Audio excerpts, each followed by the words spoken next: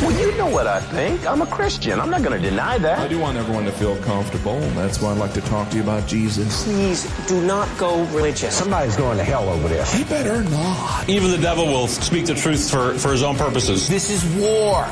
Accept it. Back to Jerusalem podcast. Yeah, I'm back, and I'm armed with righteousness. With your host, Eugene Bach. He just seems like he's got it all figured out. He's a righteous dude. Yep.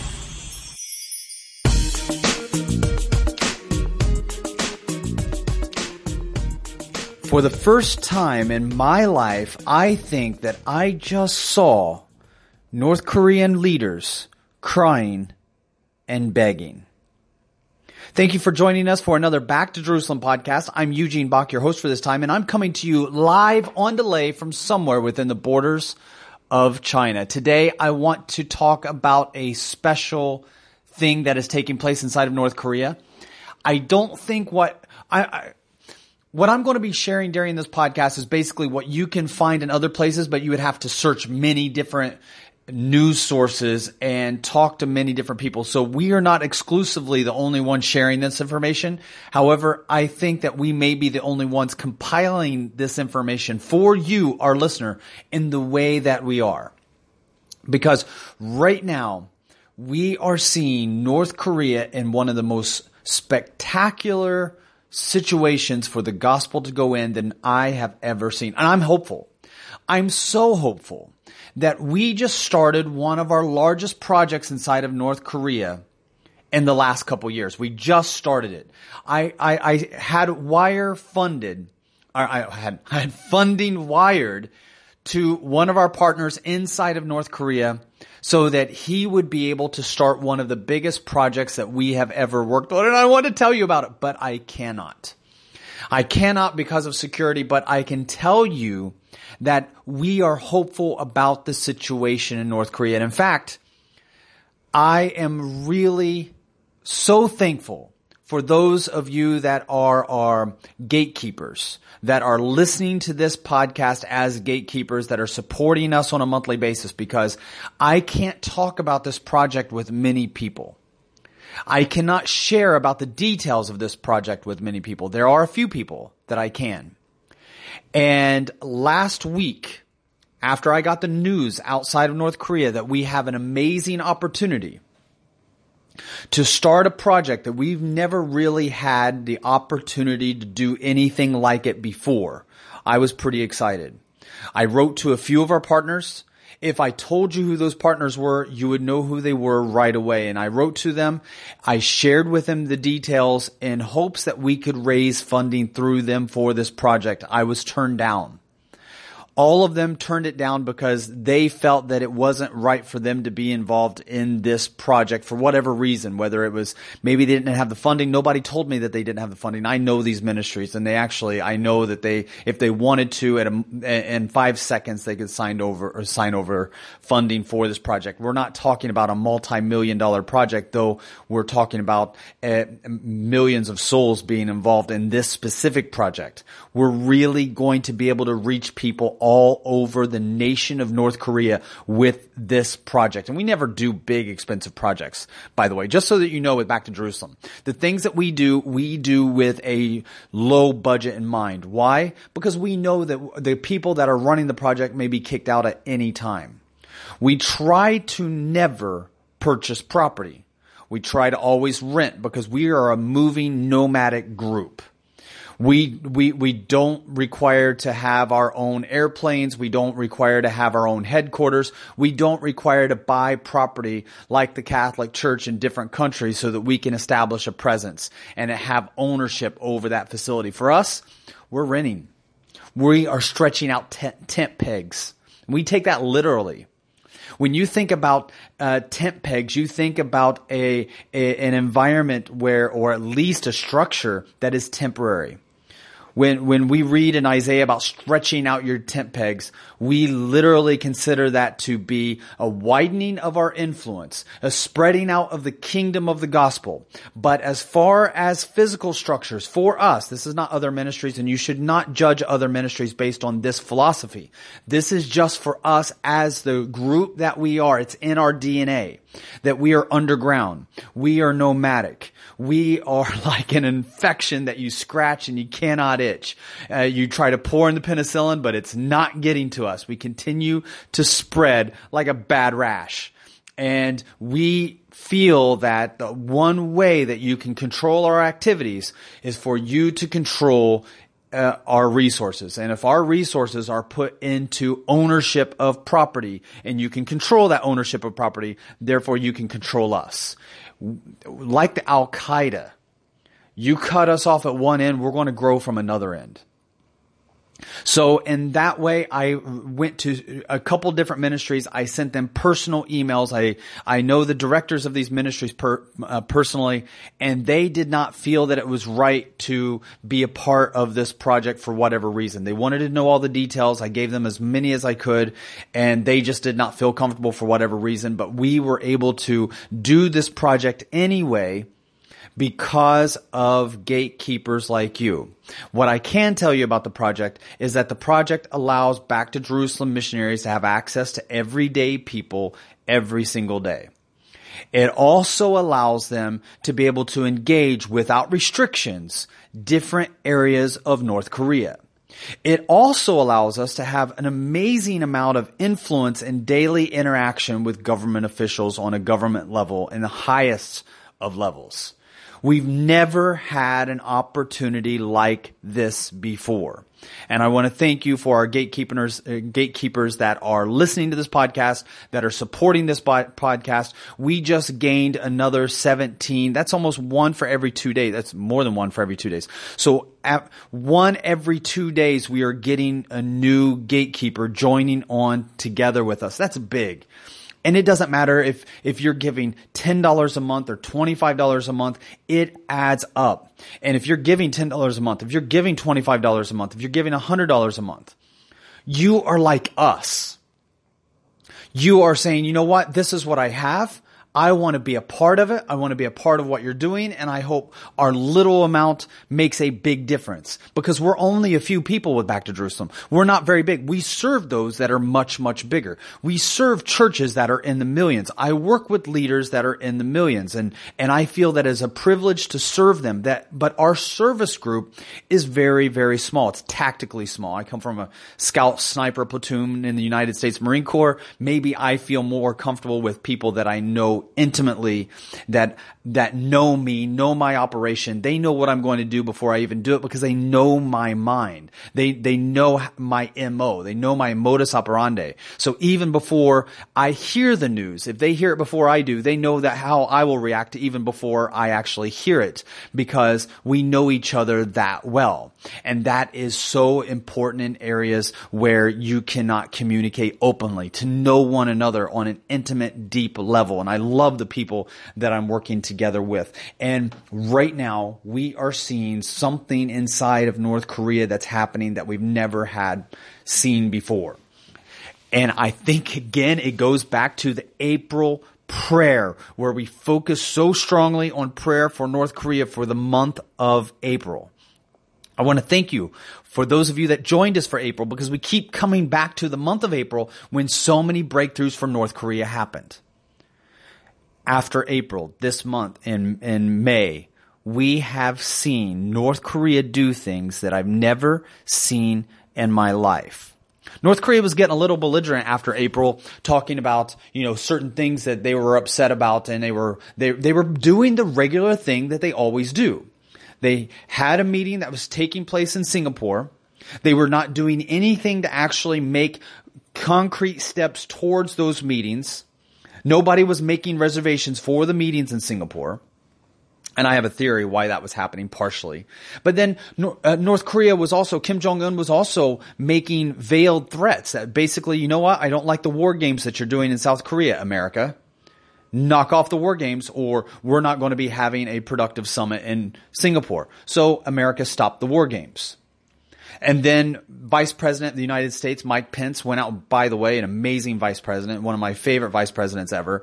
His focus on the persecuted church, whether you agree with his other politics or not, does not matter. He just made a speech last week. You can go on YouTube and see it. He went to a pastors conference and spoke about a week ago and got up on stage and implored the pastors, continue preaching the good news of Jesus Christ. I've never heard any presidential candidate from any country speak in such clear terms like that when it comes to giving a clear presentation of the gospel. He gives his own testimony, how he came to Christ and implored, word for word almost, he said, pastors, continue preaching the gospel of Jesus Christ. It was a phenomenal speech. Anyway, he said some things about North Korea that North Korea did not like in relation to Libya, saying that, they would be going down the same road. North Korea took offense and like they usually do, blew up and hoped everybody would just kind of cower down and that hopefully the president of the United States would correct his vice president. And the exact opposite happened. Because they were not seeing any concrete steps taken for Singapore, because of the rhetoric that was coming out against Vice President Pence, as well as the operations that were taking place, the joint operations in South Korea and the Sea of Japan, Trump sent a letter and said, regrettably, it looks like we're not going to be able to do this meeting. And the response back was something that I've never really seen before, which could only be really said. So that message was handed down on May 24th. On May 24th, within hours, there was a letter that came back that told America, we will meet you anytime, anywhere, any place. Anywhere, any place. That's kind of the same thing. Basically, it was the equivalent of North Korea begging. They removed everything. They basically appealed to Trump to please do not stop this meeting.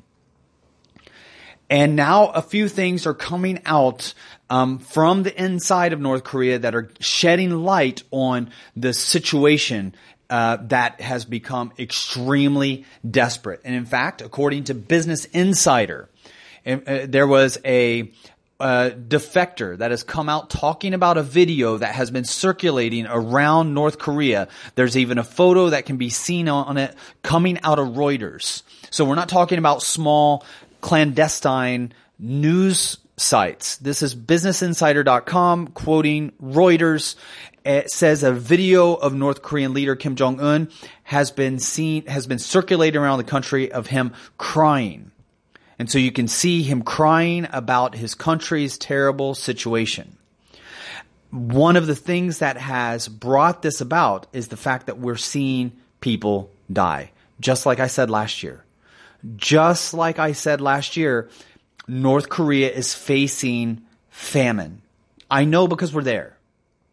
I sat down with all of our Back to Jerusalem missionaries, all 12 of them who have been working inside of North Korea, and we went over the things that they've been seeing, and they all confirmed the fact that the people are starving to death. They're not hungry. They're not malnutritioned. They're not super skinny. They're dying, and they're dying in large numbers. We know this because people like the soldier who was able to escape across the 38th parallel that was seen inside of South Korea, inside of a South Korean hospital that found serious stages of malnutrition with the North Korean, and they also found that he had worms in his stomach and unprocessed corn. So he was eating raw corn directly from the cornfields because he had been stealing it. That's how they were surviving. And I reported to you earlier this year that North Koreans soldiers, which are at the top echelon of a 3-tier system, the soldiers are finding themselves given 3 months off to go and find food. Well, now it's being reported that the elite are facing reduced rations and decreased access to the outside world to even get more food. This is a quote that comes from one of the news sources that I read this morning. The grandchild of a former Japanese guerrilla fighter received only half of their expected rations for a month, said the Daily North Korea source based in North Hamgyong province on May 20th. So that was just a few days ago. Another source in the Gangwon province reported that an individual who made a large contribution to the fight against the Japanese, which are at the top echelon. This is the top echelon people. These are the people that are given the most authority, these are the people that are swimming in riches while the rest of the country is starving. Well, now even they, under these sanctions that have been put in place by the United States, even they are now reeling from the pain. So the pain has trickled up. Another source in Gangwon province reported that an individual who made a large contribution to the fight against the Japanese received 20 days of rations for a month. So basically he was cut down by 11 days. He got 300 grams. This is what his rations look like. 300 grams of bean sprouts, 1 bottle of cooking oil, 1 bottle of alcohol, 500 grams of sugar, 500 grams of assorted snacks. And last month, which included Kim Il-sung's birthday, which is the biggest holiday of the year. I'm sorry. The rations that he got, which was only 20 days of rations during the most important day of the year. During the month of April, he received 20 days of rations. This month, in the month of May, he received nothing. 0. So he's still trying to survive off last month's rations. This is the top echelon. These are the people surrounding Kim Jong-un. These are the cadre. These are the government officials. They're now starving. You know, they always say that do you know what the difference between recession and I'm trying to think of the word, not oppression. For some reason, whenever I'm talking about depression, so I was thinking of oppression for some reason because I'm always working with the church. But the Great Depression. The Great Depression happened, of course, in the United States in the late 1920s after the market crash. And we always see countries that go in Great Depressions after a war, or, you know, they're trying to rebuild themselves, or they're run by a communist dictator. You want your country to go into a depression? Put in place a communist dictator. That is the most, for sure, way that you are going to find yourself in a serious state of poverty. But I heard a teacher one time tell me this. Do you know what the difference is between a country that's in depression and a country that is in recession? The difference between depression and recession is, in a recession, my friend doesn't have a job. In a depression, I don't have a job. That's what we're seeing in North Korea. In North Korea, it's been tough because the lower echelon people have been dying of starvation. But now, starvation is starting to hit the upper echelon. The top cadre members got their rations for last month, but this month, the month of May, they've got nothing. May 20th, just a few days, last week, from the time I'm doing this podcast. On May 20th, a train arrived in a stop, and one of the soldiers on the train had died of starvation. It wasn't that he was on the train for so long, which can also happen. Trains often take 2-3 times longer than what they're supposed to. One of the main reasons why is more than 90% of the trains inside of North Korea run off electricity. And North Korea does not have enough electricity to run their trains. So their trains don't make it to the destination in a timely manner, because I've literally seen with my own eyes trains going up a hill, get halfway up the hill, and they don't have enough electricity to make it up the hill, so they have to coast back down backwards.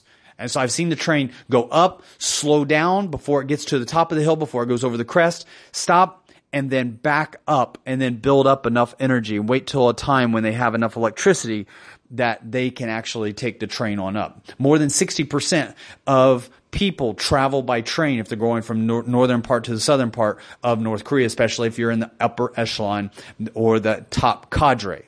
That's how the top cadre and the president even travels by train. That's one of the ways that China was able to identify or that media was able to identify in China, that a North Korean delegation last month had arrived inside of China because there had never been a train that old and decrepit seen in China for many, many years.